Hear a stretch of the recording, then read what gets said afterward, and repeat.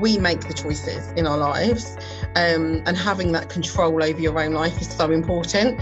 And I never really fully understood that having the control over your own life made such a difference. It was born from a tragic time in my life, but actually Kameo wouldn't be here if I hadn't gone through what I did. I'm a survivor of domestic abuse myself. Coming up 6 years ago, I came extremely close to losing my life.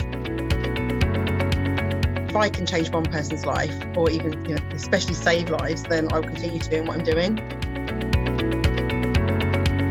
It has defined my life, but defined me in a good way, because it's taught me to be so much more resilient. It's taught me to fight for things that you believe in. I'm much braver now than I was before. I think going through what I went through, where I experienced emotional and physical abuse, and living through that and still being here to tell my story as such, it empowers me. Welcome to another episode of the Business Takeaway podcast. If this is your first episode, do please go and find our previous ones to hear some great guests. If you're a subscriber to the pod and a regular listener, thanks for joining for another show. Today's guest is Sharon Livermore. Sharon is the owner and director of Kameo Recruitment in Cambridge, and Sharon talks to us today about the world of recruitment, the challenges of recruiting in and out of COVID, and also the new expectations of staff in a post-COVID world. It's really interesting to hear how things have changed in such times and trying to understand what the new norms will be. Sharon also talks to us today about the subject of domestic abuse. Being a domestic abuse survivor, Sharon now campaigns globally for businesses to adopt policies to help their staff if they should find themselves in such a position. We'll hear her story and her support for anyone who might be going through this at this time. However, for now, sit back and enjoy an hour or so with Sharon Livermore.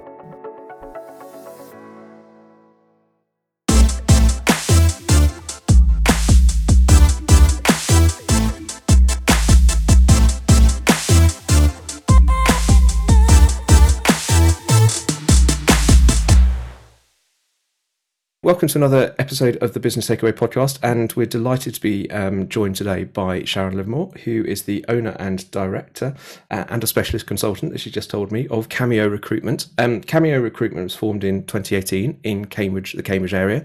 There's lots to talk about recruitment, and there's lots to talk to Sharon about other work that she's involved in, which is going to be fascinating to talk to in lots of different ways, I'm sure. And I think hopefully some people will get something out of it if they find themselves in similar situations. But we'll come on to that in a bit later. But before we get too far, Sharon, do you want to tell us a little bit of background to you, who you are? I refuse from doing the Cilla Black, who you are, what's your name, where you come from, sort of type thing. But do you want to give us a bit of a background to that? Absolutely. Thank you so much for having me to speak to you. So, as you said, I'm Sharon Livermore. I have worked in recruitment for 10 years. I don't know where the time's gone, but 10 years have flown by. I worked for a different agency or previous agency for 6 years, and then set up Kameo Recruitment in 2018 after having some maternity leave.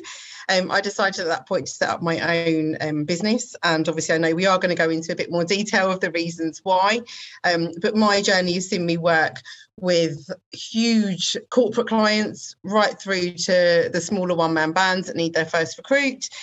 Also, I suppose on the other side of it, the candidates that I work with, they really vary as well. So it could be someone that's starting their career right the way through to somebody that's looking for the next career step, really. So my journey has been interesting, it's been exciting, and no 2 days are the same, which is what I love about recruitment.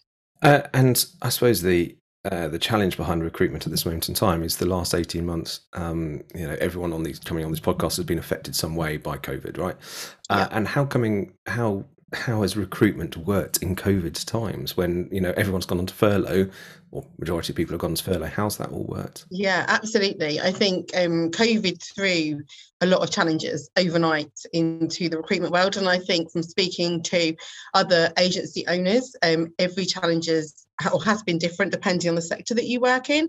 We work in the commercial sector, so we're working with people that are based in offices predominantly, sales, marketing, HR, but they all, prior to COVID, most of the time were based in offices. I think COVID at the time, obviously recruitment came to a complete stop overnight. We had boards full of jobs. We were on our way, on our mission to kind of grow Kameo. We were only coming up to a year or 2 years old at that point, so we were still fairly new. And it was a big shock. I think what we did with that was took the situation and worked out what we could do. So our focus at that very start of it was to keep our name out there. We didn't want to disappear under the radar as such. So we really focused on the social media we're doing and the extra work that I do, which again, I know we will speak about. In terms of recruitment, it changed, and it has continued to change in the sense of people are now working from home, as we know. So requirements from people have changed, and they continue to do so. Hybrid working is one of the top things that candidates are looking for. But also the interview process. Zoom, who knew what Zoom was really? Teams, all of these different platforms that we now use to help us in the recruitment process. They've really reinvented the wheel, I think, in terms of people being able to pop out at lunchtime. I shouldn't say that because we all assume that everyone's going to stay in their jobs. But they can just pop out at lunchtime and, hop onto a Zoom and do a first stage interview. And then if they're successful, they will then go into the workplace because more people are returning to work. But I do feel it's allowed people more options in the interview process. But challenges, there's always challenges in every business, but COVID definitely, I think, threw a lot of challenges up overnight, as we know. So people have learned a lot from it as well, I think. That's the biggest thing I would say. It's not all been negative, which is what I think a lot of people assumed at first. It's looking at the positive things that we can take away. And are you finding people are coming to you? You touched on it a little bit. Are you finding, people come to you say that, I want this much money, I want this car, I want this, and this. Mm-hmm. Are you finding that work from home is now one of those sort of non-negotiable, not non-negotiables, but negotiables? Yeah, absolutely. I think it has proved that a lot of people can do their jobs remotely. There is two sides to it. I think there are a lot of people that potentially have got a bit misunderstood or misunderstand what hybrid working is. So a lot of people want to do what they think is hybrid working, but actually it's looking after their children at home as well and not having childcare. Now, I've got 3 children. Don't get me wrong, that's not me saying that shouldn't happen, but you still need to be able to give the hours to the workplace. I think flexibility is key. So being able to do your hours when you want to do your hours, but you still need to be able to do those hours. Otherwise, it's not fair on the person that potentially doesn't have those commitments. So there's a lot of questions and a lot of conversations going on in the business world. We actually held a really fascinating webinar a few weeks ago where we actually discuss the whole topic of hybrid working, the challenges, the good side, and obviously we all know what the good side is. The work-life balance is much better. We are at home. We don't have to travel into the office. That gives us more free time.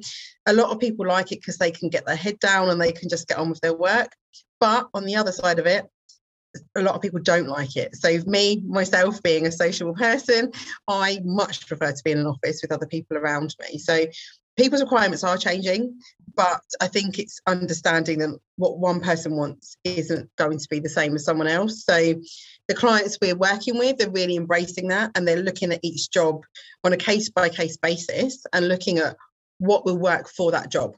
But then if it works for that job, it's got to be consistent with other members of the team as well. So, or people that are doing similar roles within the business. But it's definitely a requirement that I think is up there alongside salary at the moment. It's interesting because I've recruited during the COVID time. I recruited 3 staff, and it was interesting you commenting about, doing the first interviews. The 3 staff I recruited, I never met face to face when I recruited them, which was, and I'm a big body language reader, and all I was reading, we're looking at each other on Zoom. This isn't recording on, it's not audio we're looking at, but you're only getting the audio, but we're looking at the top half. But when I first met them, I was like, I don't know how tall they are. Are they going to be 5 foot? Are they going to be 5'6", or are they going to be 7 foot? And actually, one of the guys was about 6'6". So I was like, I think you're probably going to be quite tall. But it's all those things. But I think it's us as employers it's an interesting one for us to turn around everything around, because I think before, the business I work in is very, this is the way to do it. This is the way to do it. This is the way to do it. And that interview process has various formalities they expect you to do, which you can't do. So when you get to these tick lists, it's like, well, how do we do that one? Because we can't do this and this. We can't show them around this. We can't ask them these sorts of things. And it's been a really interesting one for the business to adapt to as much as the people. Yeah. And I don't know whether that's how you had some quicker moving ones, or some businesses that are still like, no, we've got to see them face to face. I think, yeah, it has been very much dependent on the business. One of the businesses that I work with regularly, they were pretty much key workers throughout the COVID pandemic. They had to adapt their processes extremely quickly. And like I say, it went very quiet in recruitment, probably for myself, for about 4 weeks. And then all of a sudden, it ramped up in certain sectors, and they were all virtual. Everything was virtual. People were onboarding virtually, even to the point where I was driving and picking up laptops and things and taking them to one of my clients to help them out because they were so busy. And obviously they needed the key workers to work, but they were trying to keep things as safe as possible. So I had to adapt as well in the way that the processes worked. Other clients, if I'm honest, who haven't recruited through the pandemic, have found it slightly harder. And I think the onboarding process is the thing that people need to get right. We can all have a conversation as we are today, and you get a feel for somebody, obviously, and you can make your judgments, you can ask the right questions. But once you've offered that person a job, if you're onboarding remotely, it can be terrifying for the candidate if they're not supported, if they don't know what the process is, what the induction process looks like, how they'll receive training. That's when it goes wrong. But I'm really pleased to say the clients that I work with have worked very closely with myself and with their internal HR teams to make sure that people are supported. And as a recruiter, we always check in. We don't just put people in jobs and disappear. We do make sure that they're settled, but we've done that even more so than normal, and probably been a bit of a sounding board, especially at the start of the pandemic, to make sure that things are going smoothly. Where tweaks are needed, they've been done. But it has taught people a lot. It's taught everybody a lot. I think if you actually take a step back and look at the things that we now use, to be talking to you today and recording this on Zoom, if you'd have asked me 2 years ago, I would have gone, what? I don't understand. What are we doing? And I like to think that I do embrace technology, but the new things that people are using has definitely made it much easier for a lot of situations. Absolutely. And I mean, the guys who we've onboarded, they didn't actually meet us all for the first month. So everything was literally sort of like Zoom and other systems are available and things like that. Are you finding that people are filling roles quicker because of, it's much more, everyone's at home a bit more and things like that. Is that sped up? Yeah, I think so. Being able to organise first stage interviews is much quicker because you can give them much more, many options, shall we say, that fit in with their life as well. In terms of making the offers and getting people into positions, I think most companies now are going back to a second stage interview in the office just so that people can get a feel for the culture. But then they are offering some kind of hybrid working, a lot of them as well. So I think, the thing is it has changed, and people's requirements have changed, but businesses are moving with them. What are the challenges now we're coming out of COVID? What are the biggest challenges in recruitment sort of going forward? Yeah, I think that's a really good question. At the moment, it's a lack of candidates in the marketplace. It has been like that for us. I would say, time flies, doesn't it? You say a week ago, it was much longer than that. I think we're probably looking at around 4 or 5 months now. It has been a challenge for certain areas. We have a lot of kind of entry level positions, and we're really struggling to get people to fill those opportunities. We're having to think outside the box a bit more, and our clients are having to work with us. So prior to COVID, or even at the start of the pandemic, as we know, a lot of people were made redundant. So almost employers had the opportunity to have a lot of different candidates that they could explore with. Whereas now it's a case of, we've got you one candidate, they're really good, you need to see them. So we're pushing companies to move quicker where they can, so they don't lose the candidates, but also for the clients to think outside the box. They're not necessarily going to get that person that ticks a lot of the boxes that they're looking for. And it is good. I think, the relationships that we have with our clients, a lot of our clients do understand, they take our guidance and they work with us. So my personal biggest client looks for a certain type of skill set. We can't find that at the moment. So we're thinking outside the box. We're giving them different people, and they're still recruiting, but they're just having to put more time into training, potentially, some of these people. But then that's the choice the business needs to make. Do they need to recruit now, or can they wait and see what the market does? But who knows what that will do? there's a lot of talk within the recruitment world of the great resignation, as they're calling it, happening, where I think people are thinking this is likely to be sort of January, February next year. We get through the end of this year. We all know this year's been a bit of a bumpy ride still, with lockdowns and people's expectations at the start of the year that everything was going to just return to normal, and it hasn't. So a lot of people potentially are sitting comfortably in the businesses they're working for. They know their job's secure at the moment, and they're rising it out. But we all know Christmas, New Year, a lot of people say, what did I achieve this year? What do I want next year out of my life? It's just one of those times that people do take to assess where they're at. And if that is the case, then potentially there will be more candidates coming to market early next year. I was going to ask what the biggest reason for people not moving, or you're seeing less candidates. Is it people basically going, I've had a rocky 18 months, I feel I might want to move, might not want to move, but actually I feel a bit safe where I am and I don't want to rock the boat? Yeah, I think the majority of people, we have bills to pay, and if your company has got through COVID and are in a position that you do feel confident that your job is safe, for example, that's a really big important factor for people, that they have that stability. So prior to COVID, it was a case of, I've got stability, but I want a new challenge. A lot of people are sort of thinking, I'm going to stay put and just ride it out. I think it's been a tough time on everybody in one way or another, whether that be personally, professionally, but everyone's had some kind of impact. And I think just getting to the end of this year and enjoying Christmas, and hopefully we can do that with friends and family, and having some kind of normality is just what people want. And then I think people will reassess and will take the time to think about what's really important to them, because people's requirements now are probably different to what people wanted before COVID. So it's for people to take that time to really assess what they need and what they want as well. But it's definitely a challenge for a recruiter that's looking for candidates. So hopefully there will be some movement and people will start moving, so that the skills can be passed around, because fresh ideas coming into a business is what's needed a lot of the time as well. It's interesting, actually, because one of the earlier recordings of the podcast with Ian Mather from Cambridge United, I talked to him and he was talking about transferable skills. He's the CEO of the football club from being a lawyer, right? And one of his interesting things was that he feels that transferable skills are the thing for going forward for businesses.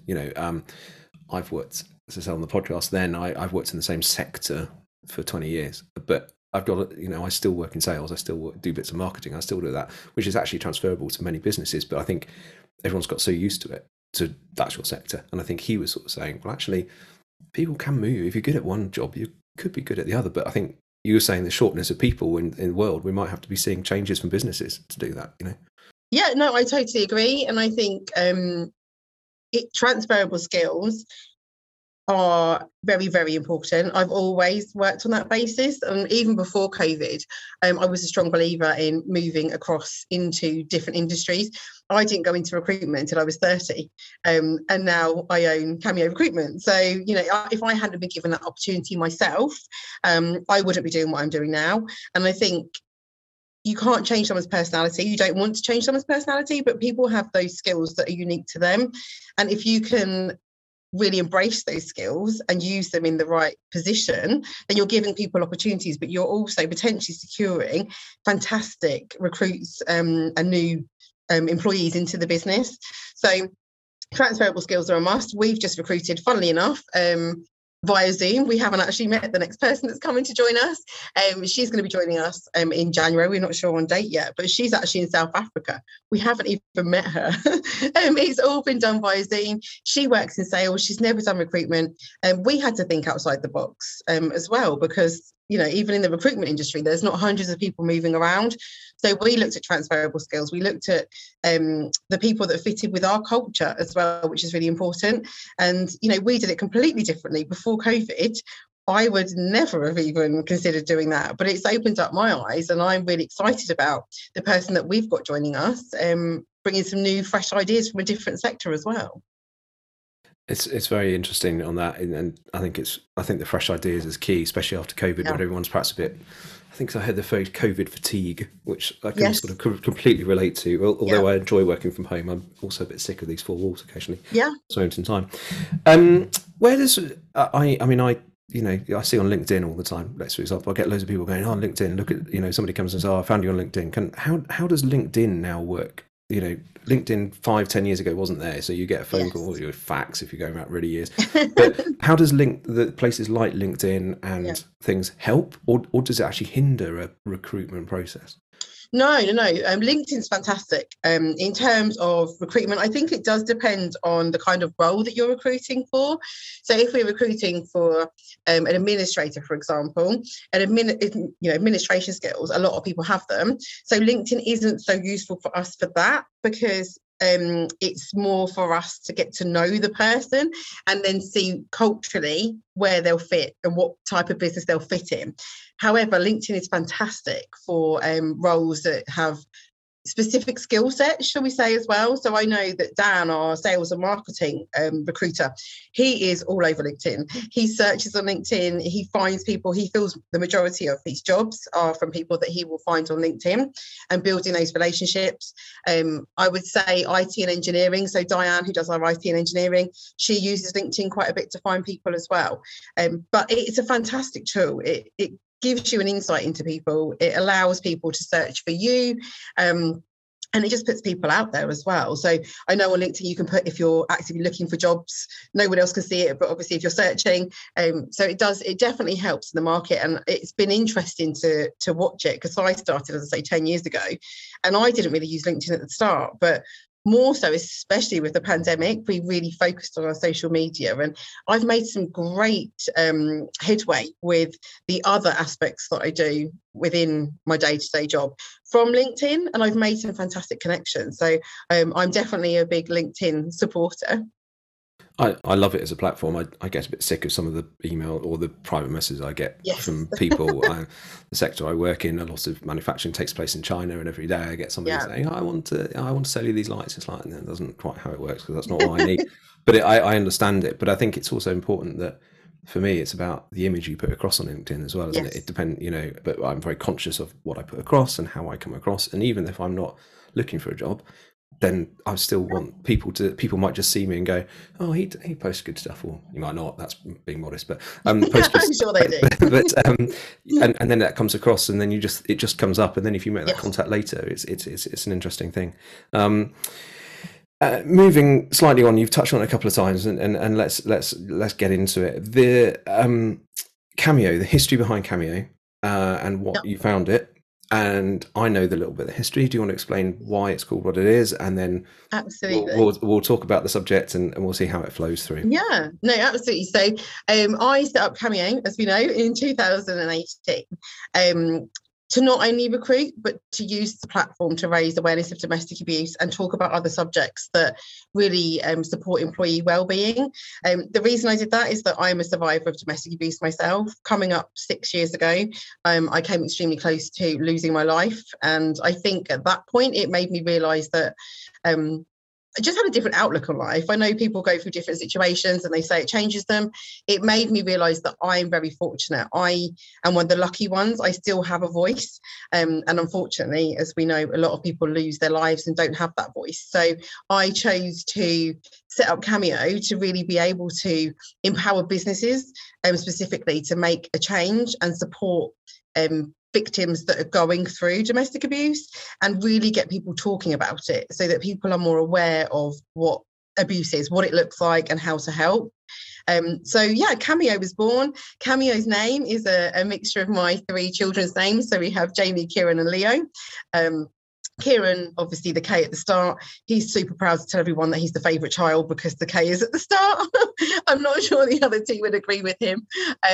But yeah, I think for me, it was born from a tragic time in my life, but actually Kameo wouldn't be here if I hadn't gone through what I did, because it gave me the courage to actually do something that I wanted to do. And it's been an amazing journey. Obviously, we're now 3.5 years old. I have to look at the calendar there to see, but 3.5 years old. And obviously, we've had many challenges with COVID. But I know, again, as you say, we touched on it. COVID has allowed me to do a lot more work on the domestic abuse side of things as well, which has been fantastic. I had a good look around the website and researching for the interview and things like that, and Obviously you've done a lot of work with various charities. You've also got Sharon's policy, which is on your website as well. Yes. Do you want to talk about the work firstly with the charities, and then we can talk a bit about Sharon's policy, and then also how that can work in any place? This hopefully the podcast will be listened by multiple different people in different sectors, and how that can all sort of tie in together. Yeah, absolutely. So when I first started my journey with Kameo, I wanted to give back. I knew that was something that was really at the core of me and the business. So I started off on my first day of setting up Kameo on the doorstep of Cambridge Women's Aid with a bag of biscuits and coffee for their freedom programme. At that point, obviously, I hadn't made any money, so I couldn't do anything financial really apart from that. And I remember the words they said to me: "You haven't even made any money, Sharon. This is your first day. What are you doing?" And I said, "No, but this is what is inbuilt in the business." And I didn't know at that point where the business was going to go, but I knew that that was something that meant a lot to me. So I started working with Cambridge Women's Aid. We did our first seminar in November 2019, which was aimed at local businesses to learn about what domestic abuse is, the signs to look for. And that was really well received. The plan was obviously to continue doing that, but then COVID hit. So our next one was supposed to be in the May, and obviously in the March, we all know that the world changed. So it came to a stop. It got cancelled, at which point I wasn't prepared for it to stop. So I reached out and made a lot of connections. The DA Alliance, the Domestic Abuse Alliance, who I am a campaigner for, that was born from the first seminar because they came to it. And that, I suppose, relationship, it really did evolve. And during COVID, I was able to have more meetings with them and really kind of get to know them a bit more and understand what they were doing. Off the back of that as well, I then got partnered with the Employers Initiative on domestic abuse, and became an ambassador for them, which was such a huge moment for me, because they basically do what I was doing, but on a huge scale. They work with Vodafone, they work with Goldman Sachs, they work with, really big companies as well as smaller ones. And when I realised that actually there was so much synergy between what I was doing and what they were doing, it just made sense. The fit was perfect. So throughout COVID, I did many presentations, webinars online, where I spoke alongside the CEO of IDA. I spoke on behalf of the GA Alliance to businesses, small and big, that wanted to learn more. I even spoke to China on one occasion, which was, for me, it was a really big opportunity. But when I talk about my own experience, and I think that's what makes it different. I talk about how I was impacted in the workplace, and how it felt for me. And actually that's what people then kind of get an understanding of. I'm a recruitment consultant. I was a recruitment consultant when it happened to me. I talk a lot, which is why I love doing the job I do. But actually, there were so many signs in the workplace of what was going on, but no one in the workplace that I was at was educated enough to understand and say, "Are you okay?" or recognise those signs. So yeah, there's been a lot of work on that, but off the back of that, Sharon's policy was born, which was the most amazing piece of work I've ever been involved in. The DA Alliance, IDA, HR Deps, who are consultants across the UK, we all came together. The reason for this was where I've been educating businesses, the businesses are really happy to listen. They're happy to understand and learn. But then they were saying to me, "Well, what do we do now?" And I was like, "Okay, actually, yeah, what do you need to do now? You need to have a policy," because we all know businesses need to have policies so that everyone can follow them and understand where their limitations are. But then a lot of the businesses I was speaking to were saying, "Well, we don't have the finances to go and spend thousands on a policy." So that's where Sharon's policy was created. It's a free policy. It's been legally checked and backed by Hogan Lovells, who are a global law firm. So it's basically a template policy. You have the two pages, which are the legal part, shall we say, that need to go into the policy book. And then we have the guidance notes that I've written alongside the DA Alliance, which give different things that different businesses can do. I totally understand that a small business can't give, 3 months of unpaid leave, for example. But what they can do is take the next of kin off as or the perpetrator off as the next of kin, for example. All of these things that people wouldn't have even thought about. So there's things that don't cost money, there's things that need flexibility, but they are aimed at every business of every size being able to take this policy and actually implement, but make it work for them. I had a read through, and it's an amazing piece of work, and the work you do is absolutely incredible on it, and highly commended. Obviously, on the flip side, you hope you'd never have gone through it, but the work to now to come, it's a double-edged sword, isn't it? You sort of say, well done for everything you've done, but sorry for what happened. I think it is looking at it in that way. I think the way I look at it is it has defined my life, but defined me in a good way, because it's taught me to be so much more resilient. It's taught me to fight for things that you believe in, and actually people will listen. And I've made so many amazing friends and colleagues and things just from the situation that I lived through. And I think that's what I try and empower people to do, is take a negative and turn it into a positive. And when you wake up in the morning, it might sound a bit cliche, but you make that decision when you wake up to either make a difference or be negative. And I always try and see the positive. It's not always easy, as we know. We all have our moments, but if you can look at it like that, it definitely helps drive you forward. And when you get the feedback from people, I know I've saved lives from what I've done. I've had people that have contacted me afterwards and said, I was in a really bad situation, I managed to get the support I needed. So yeah, if I can change one person's life, or even especially save lives, then I'll continue doing what I'm doing. I think one of the things that's come across in all the interviews that I've done so far is the human side of the people. And I think it's been a real, not eye-opener, I suppose, but it was an eye-opener, because I thought people so far would be like, oh, this is my business, this is this. And virtually every one of them said, COVID's made me think about people a lot more. Yes. And I think, there's just been something launched, which a podcast a couple of weeks was about mental health training. So, putting all that mental health training and being mental health first aider, and 5 years ago, they said, well, what's one of them? But now we understand that. And I think so these sorts of people are becoming much more aware about the human side of people. And I know that's stupid. We should all be aware of that. But actually, it's quite a new thing to do that. And for businesses to go, here is our domestic abuse policy. Here is our this policy for mental health. Here's our...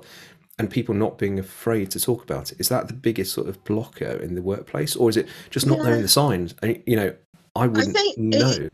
It is definitely, there's always pushback for anything. Whenever there's a policy, you always get people that are either scared of it, or, as humans, there are humans that don't like change. Absolutely, we're all different.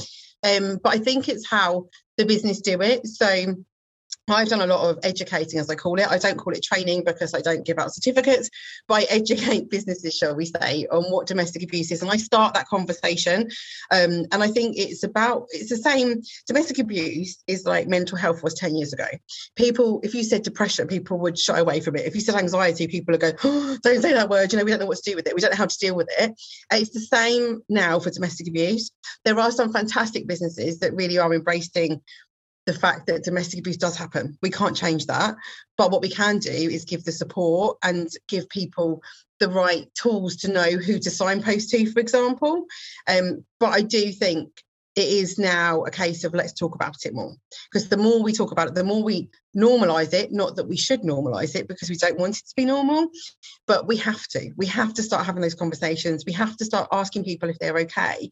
We have to start saying, that wasn't a normal situation that we just saw. Are you okay? And you're never going to get a victim to speak up unless they feel ready. But if they know that there's a safe space in the workplace for them to get support without the perpetrator knowing, and for them to even just consider their options, then that's what I'm trying to do. And I think it's how you tackle that. And also the stigma around domestic abuse. Unfortunately, people do think there are some old-fashioned views that if you're a victim of domestic abuse because you're not strong enough to get away from it, why are you still there? Why haven't you left? All of these myths that we need to challenge, and we need to really start getting people to listen and understand what abuse is, and that it shouldn't happen, and it's never the victim's fault. How has this all been affected by COVID? So my situation in this, right, is and this isn't the case with me. So my wife and I, we've lived at home for 18 months together. Fine. Yeah. We were both working in the same business. Fine. That's a challenge in its own right. That's not for today's podcast. But Yeah. I've not escaped the four walls really of my home. So if I, we're talking about in the workplace, identifying that, you know, if we go into the office, people might go, oh, Ben's a bit down today, wonder what's going on, or something like that. Yeah. But Zoom, some people don't, some of my team, I'm not saying anything going on with my team, but some of them don't turn their cameras on. So you might not see the body language that they're actually really upset and all that. How's COVID affected this work and all that side of the business?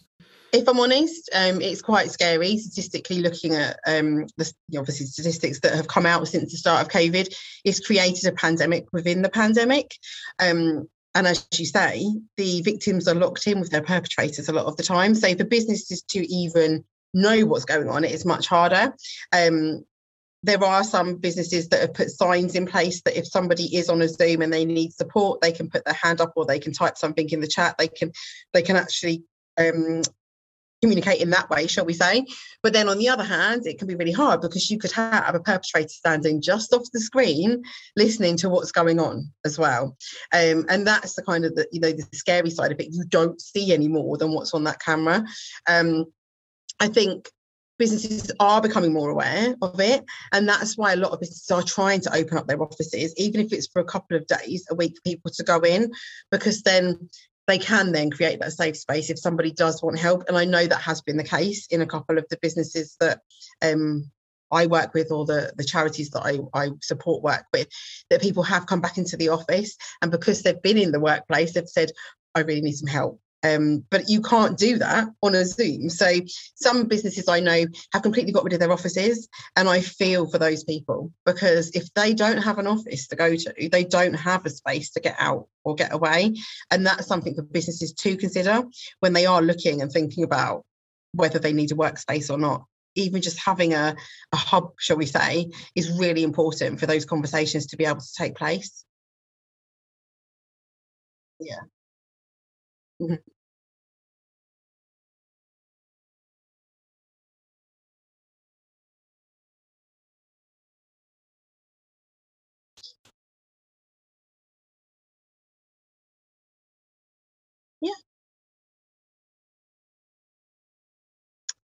Yeah. It's a really good question, actually.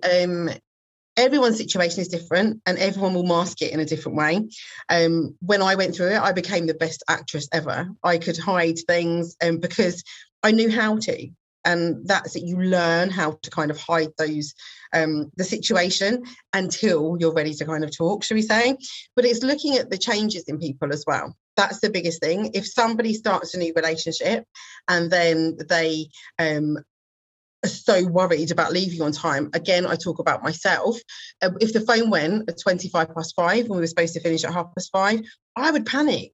I would go into panic mode, and I wouldn't want to have a conversation because I think, if this goes over by a couple of minutes, I'm going to be late home. I'm then going to get in trouble for being late home, and all the questions and then the arguments.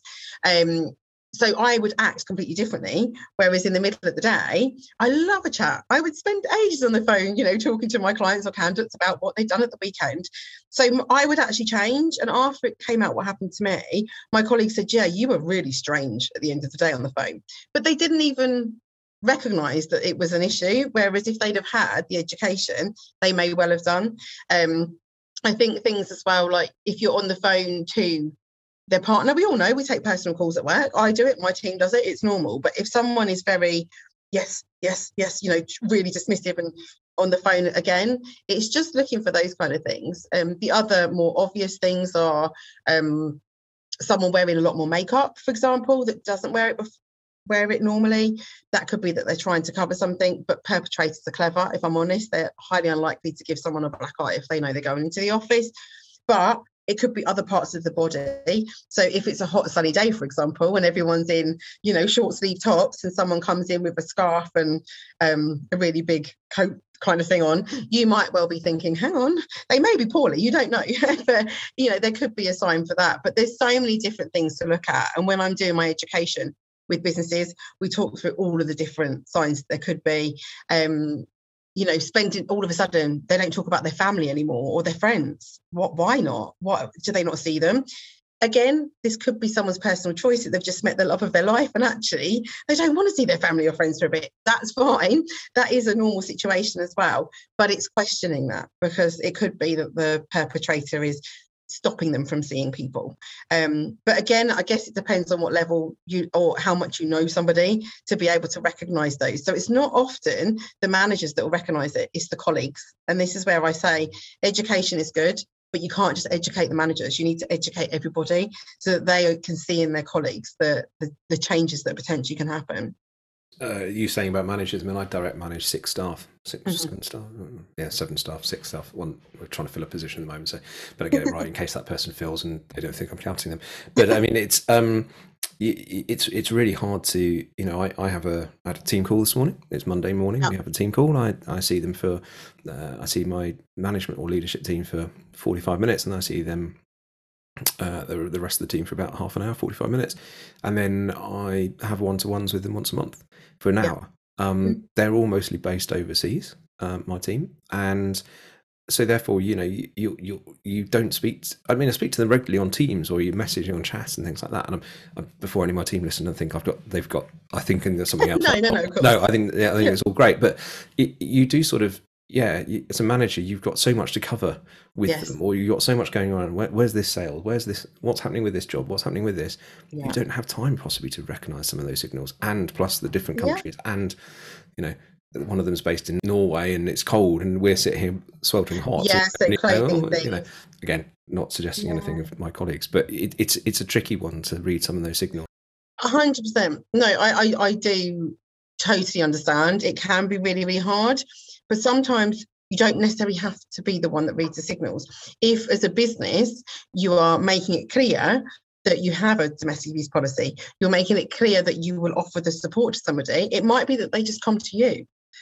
So recognising is one side of it, but actually, as a survivor myself, when I was a victim, had I have known that my business at the time had a domestic abuse policy, they had the safe space, they were going to make sure that everything was as best as it could be for me, I would have come forward potentially, if you see what I mean. So I think there's one side of it is recognising, but there's also just being there and offering it and doing regular updates and making it clear when someone starts in a company that we have a domestic abuse policy. It's part of our induction. You talk through all the other policies, you show them the health and safety, and you show them around where the fire exit is.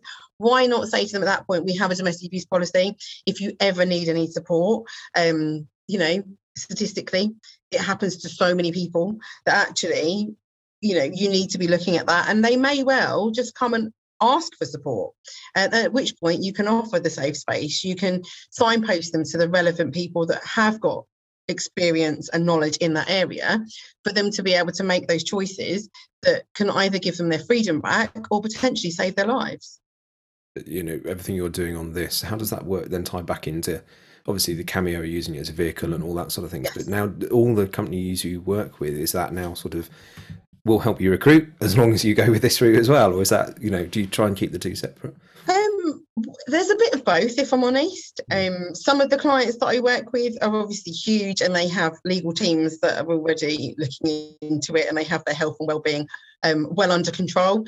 Other businesses that we hadn't worked with previously have come to us about domestic abuse, and now we recruit for them because they know that a lot of the, well, not a lot, but the profits that we make, shall we say, from recruitment is what funds me being able to go and do this as well. So they love that and they were really keen to work with us. But we do talk about it when we go to meetings. We do sort of say we are recruiters, but we also can offer support in this, but we don't push it. I totally understand that everyone is on a journey, and as much as I'd love to think that every business would have a domestic abuse policy in place, I also work in business and I know it's not as easy as that. And there's a lot of hoops to jump through in certain businesses. But every business that we speak to that takes the policy and puts it in place, it's incredible. We're changing lives. We've worked with some really well-known businesses that have adopted the policy, and it's making a difference. So we do keep it separate, but the one thing I would say is I couldn't do what I do without my team. So they are all 100% behind Kameo and what we do. They all support, they all encourage businesses to take a stand against domestic abuse. And they do a lot of the giving back we do, because it's not just domestic abuse. We do work with Form the Future. We go into schools and educate children on how to do an interview, CV writing. So we are very much built on giving back. And that's a fantastic element, and something I much commend on the side of things. I will put some links in the show notes, but if people, I don't want to think about it that somebody might be listening to this who is in that situation. Yeah. That's a quite a sad situation to think of. But if somebody is in that situation, or there's a business who wants to know more, how can they go about it, and where can they find the links, resources, etc., etc.? Yeah, absolutely. So you can find me on LinkedIn, as we've spoken about that. So Sharon Livermore on LinkedIn. You can go onto our website, so Kameo Recruitment, that's spelt with a K. And on there's a domestic abuse page. So that tells you a little bit about what I do.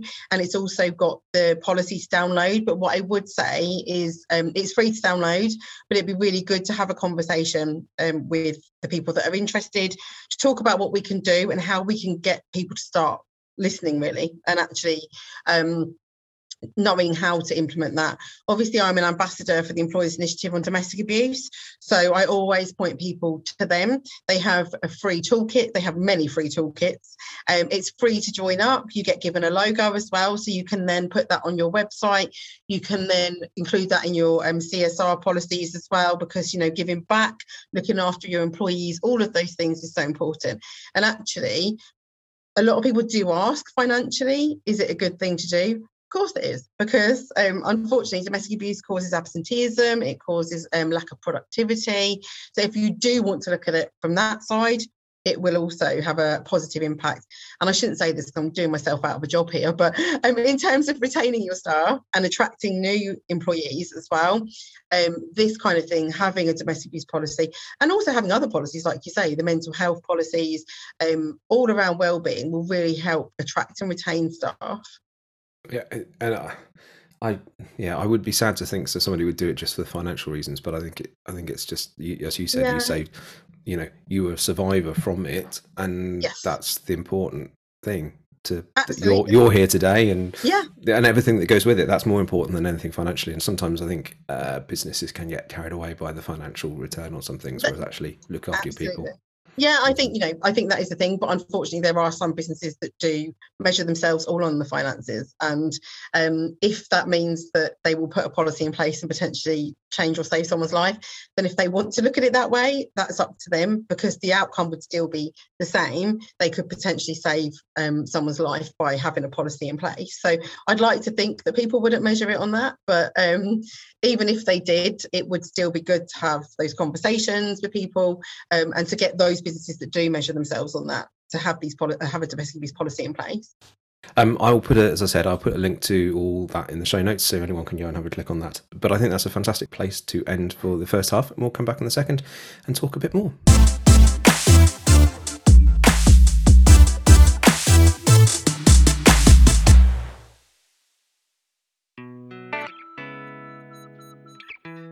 We'd like to welcome Arcare as a sponsor to the Business Takeaway podcast.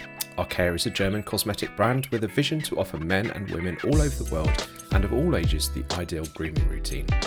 They only work with pure organic ingredients and are convinced that the best recipes for beautiful and healthy skin can be found in nature.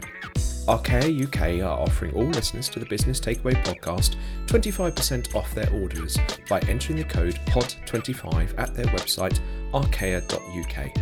That's ARCAYA.UK. Thanks to Arcare for getting involved with the podcast, and we hope our listeners can take benefit of this great offer. Now back to today's episode.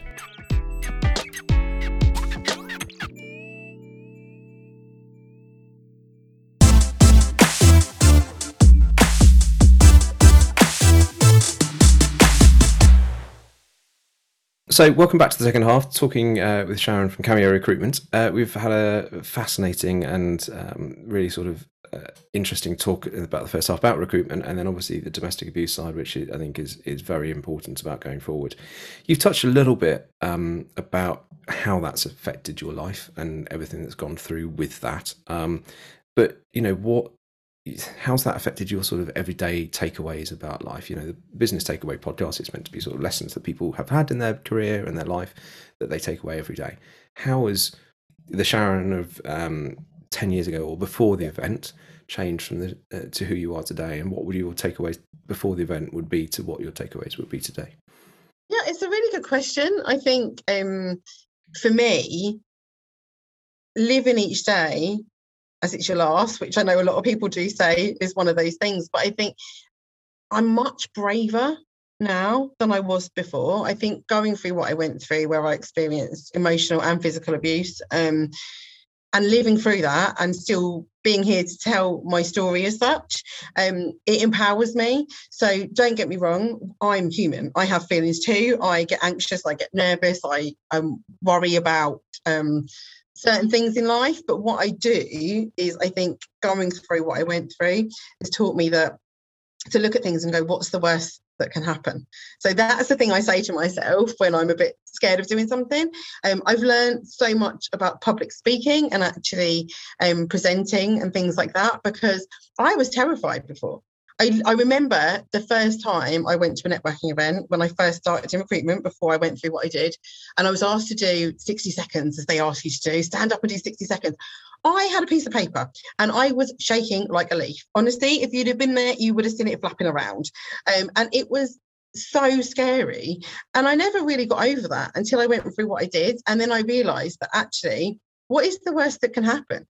No one's going to laugh at you in a situation. Most people are really kind and caring. And if you are doing a presentation, as an example, and you say something wrong, you say something wrong.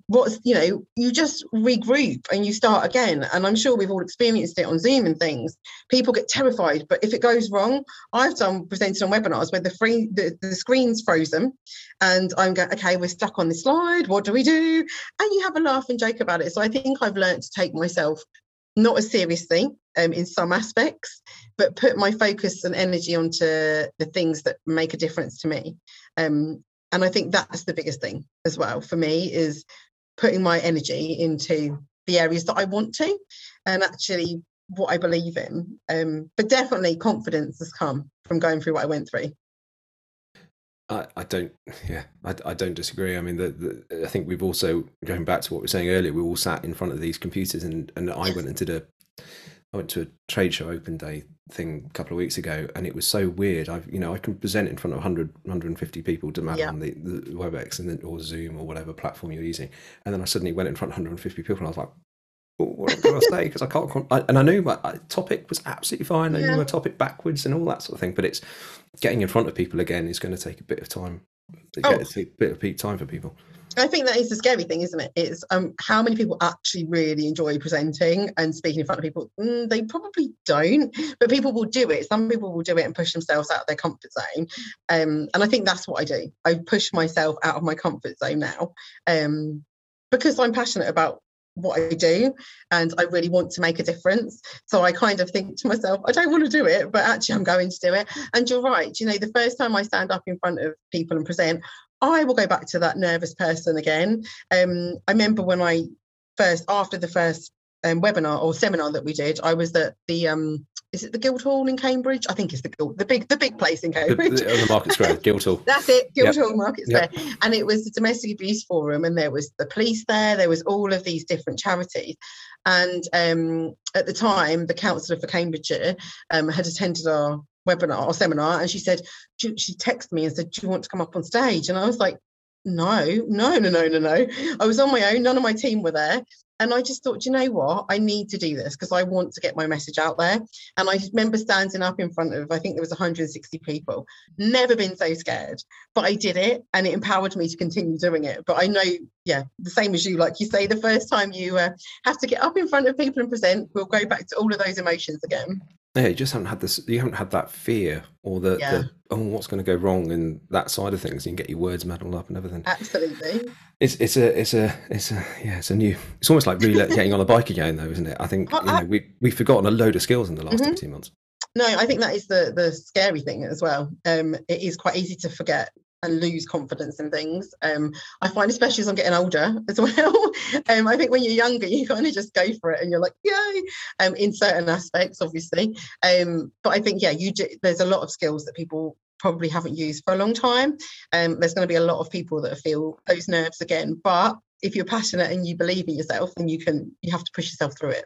I'm not going to quote every single podcast we've recorded, but some of them are sticking in my mind. And one of the previous ones had said, I'm more scared about the feeling of basically what it will be that I've not done it than I'm more scared about the thing that I'm going to do, which when you then think about it, I think back to life, things happen in my life and go, I was too scared to do that. I mean, jumping out of a plane with a parachute and things that I'm still not going to do, right? But there are some things in presentations and things I've gone, I don't want to do that. I'm too scared. And then I kick myself for having not done it. So I think that thing of, it fits into that living each day and things like that. But that's obviously pre what happened with you and everything. What would have been your takeaways then? And are they is that sort of incident dramatically changed you? I think so. I wouldn't say dramatically changed me. I think I've realised more so that we make the choices in our lives, and having that control over your own life is so important. And I never really fully understood that having the control over your own life made such a difference, without sounding a bit silly about saying that. But you don't realise until you've not got that control over your own life how much of an impact it has on you. So I think I've always been somebody that has pushed myself. I've always been quite driven. I've always had a career. I've always, worked hard. That's just in my mentality. That's who I am. If I give, if I'm doing something, it's 100% or nothing. So that hasn't changed. But I think, the thing of not regretting as well, like you say with the other podcast people that you've spoken to, that is something I'm really keen on. I talk to all of my family and friends about making memories. So for me, it is about making memories. It's not about the finances and things like that. I would much rather go to the beach and take a picnic and spend the day there and make a memory. So I think that's the thing that for me has changed, and just not being scared of things that I probably was before, and actually pushing myself and having that belief in myself. Because I think if I got through what I went through, then I can get through anything. And so I use that to kind of empower me to keep moving forwards. And this probably is going to answer the fifth question, or the fifth topic to talk about is your golden rule. What is your golden rule? It's probably one of those things we just mentioned, and we're going to go back over it. But are they those golden rules, or is there something else you take as your golden rule? No, I think my golden rule, as we've covered quite a lot of the things that are important to me, but the one thing I live by is treat people the way that you'd want to be treated, because I know what it feels like to not be treated in the right way and the impact it had. Fortunately for me, I am quite a strong person, and I was able to rebuild my life and realise that it wasn't my fault. But there's a lot of people that go through not just domestic abuse, but any situation where people aren't kind to each other. And actually, if you wouldn't want to be treated that way, then why do it? So that for me is a very important thing. And my children are brought up like that. My friends and family, we're all the same in that sense, and it's a really important thing that people just stop and think about their actions before they do things. But apart from that, I say live for the moment, enjoy life, and actually do the things that you want to do, and don't be scared to do it. Because if you can sit there and say what's the worst that's going to happen and it not be terrible, like you're not going to fall off the cliff and things like that, then why not do it? Because you will regret, I think, later on not trying. Still not going to get me out of a plane with a parachute on. I was going to say, that's on my bucket list. I'm terrified of heights. We should do it together. There we go. Think of the challenge. No, there are some things I will do. There will absolutely. I'll do abseiling. I'll do all that sort of stuff. Not the plane. There's a reason it's got wheels to land. That's my take on it. True. Yeah. Maybe I'll stick with you on that one. It's the thing. My biggest thing is the lack of control. So it's the lack of. I'm a fine driving, appalling passenger. I've got over my fear of flying, all those sorts of things. So it's the lack of. There's nothing to hold on to if this goes wrong. That's my problem with no. To be fair, I'm with you on that. I don't like heights. Heights fine, not most. It's not the heights plane. Fine. It's the plane. This is work. Fine. If the plane was on fire and was about to crash, I would get out of the plane. Yeah. But it's a working plane. Why jump out of it? What's the point? Never mind. We could go off on others. Slightly sort of, we've done the golden rule. If somebody was listening to this and was in a bad situation, what would you say to them? And what would you be, you've been through it, what would you be saying to them to help them? Yeah, absolutely. It's a really good question. So as you say, hopefully people won't be in that situation, but statistically there's so many people that are affected that it is important that everyone knows what to do. I think the biggest thing is to make sure that they are safe, first of all. So the worst thing you could do is go and get leaflets and flyers and take them home with you for the perpetrator to potentially see, because that can really, cause issues, shall we say. For me personally, I put myself in danger. I left my perpetrator thinking that I was getting away, but actually I put myself in so much danger because I wasn't educated about that being statistically the time that most things turn really nasty, shall we say. So I think it is really, really important that people know there is help out there, and also understand that you are a victim and it's not your fault. It's about reaching out to the people that have got the tools to be able to give you the facts and be able to make those decisions that work for you. So everyone's situation will be different, and the different support that you'll need and the different level will depend on the abuse that you're going through. But obviously there are the police who have all been trained now. I know a few years ago people didn't like going to the police, but they are trained and they are a really, really good support and will be able to help.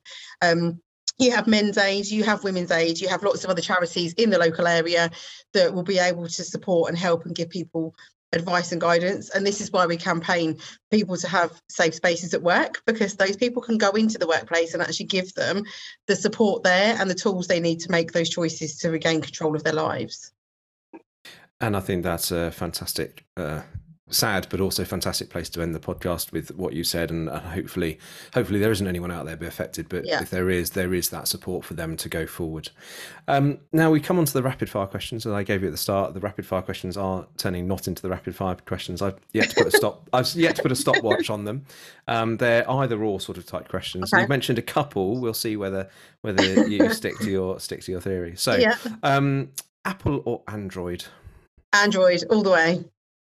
Oh dear. Oh no, is that against you? I'm showing you my Apple phone with my. I've got a Samsung. I'm still that Android. Yeah. What social media? Twitter, LinkedIn, Instagram, Facebook? Oh, LinkedIn would be my favourite for work. Facebook for personal life. Beach or city break? Oh, beach. Yeah, beach. Just. So you said you'd like to go and sit on the beach and read a book or whatever. So I thought I think beach. I do like a little explore, but a beach would just be the one for me. Town or country? Country. First class or save the money? I'd say save the money. That's all right. Morning or night? Night. Exercise, is it important or not? Yes. But I don't do enough. Most people have said that, don't worry. Innovate or improve? Improve. Challenge the status quo or not? Definitely. And if I'm at a bar, what is the drink that I'm going to buy you? Gin and tonic. Oh, I should have a tally. The gin and tonics are winning at the moment. Is it? Yeah, everyone's winning on that. Thank you very much. We had to stop this recording because my computer died halfway through. So thank you very much for your time, Sharon. It's been fantastic. Very welcome. It's been a pleasure to have you on the podcast. I hope somebody, if they are in the situation you found themselves in, can get something from this podcast and find out more. I think any business, if anyone's listening to this and it's not got in their policies, they should definitely have a look at your website. And as I said, I'll send the link through. I think it's a fantastic thing businesses to do. But you're a busy lady. I thank you very much for your time, for joining us, and hope it's been fun to be on board. Yeah, thank you so much for having me. It's been really good to talk to you and to raise awareness more so of domestic abuse. So thank you very much. No problems at all. I'd like to thank Sharon again for being so open and honest to everything that she talked about. I hope that no one listening to the podcast find themselves in this situation that Sharon did, but if you did, I hope these words in some way can help you. You can find links in the show notes to Sharon's policy and other sources of help. Please do get it if you need it. It was also great to talk with Sharon about recruitment and all the challenges that we're now facing coming out of COVID. I hope you enjoyed the show. We've got some cracking guests lined up in the coming weeks, so if you enjoyed this episode, please make sure you hit the subscribe, follow or like button on whatever platform you listen on. If you'd also like to leave us a 5-star review, that helps with all the algorithms, which helps us grow and get more guests on board. If you'd like to be on the Business Takeaway podcast, please do drop us a line to thebusinesstakeawaypodcast@gmail.com. That's thebusinesstakeawaypodcast@gmail.com. It just leaves me to say thank you for listening, thank you for all the great feedback that we've had on earlier episodes, and we hope to have you join us on the Business Takeaway podcast again soon. Bye for now.